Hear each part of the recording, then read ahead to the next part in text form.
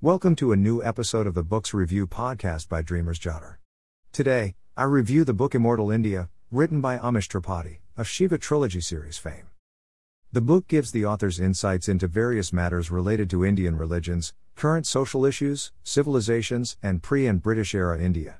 He explains Shiva's and Ram's ways of life, masculine and feminine ways of life among others. He also provides the reason for choosing strong female characters in his books such as Sita, warrior of Midhila. He beautifully tells us why the Indian culture is still alive even after so many external disturbances. Regarding his articles on social issues, one can find that Amish Tripathi has a deeper understanding than many Indian youths.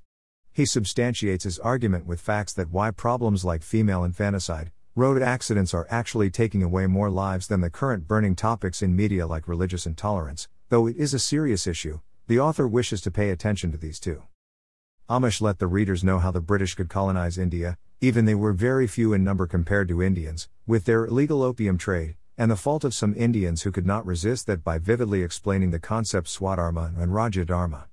Amish also rebuts some arguments that British rule is more advantageous to India than otherwise by providing solid facts about the state of India before and after the British's occupation.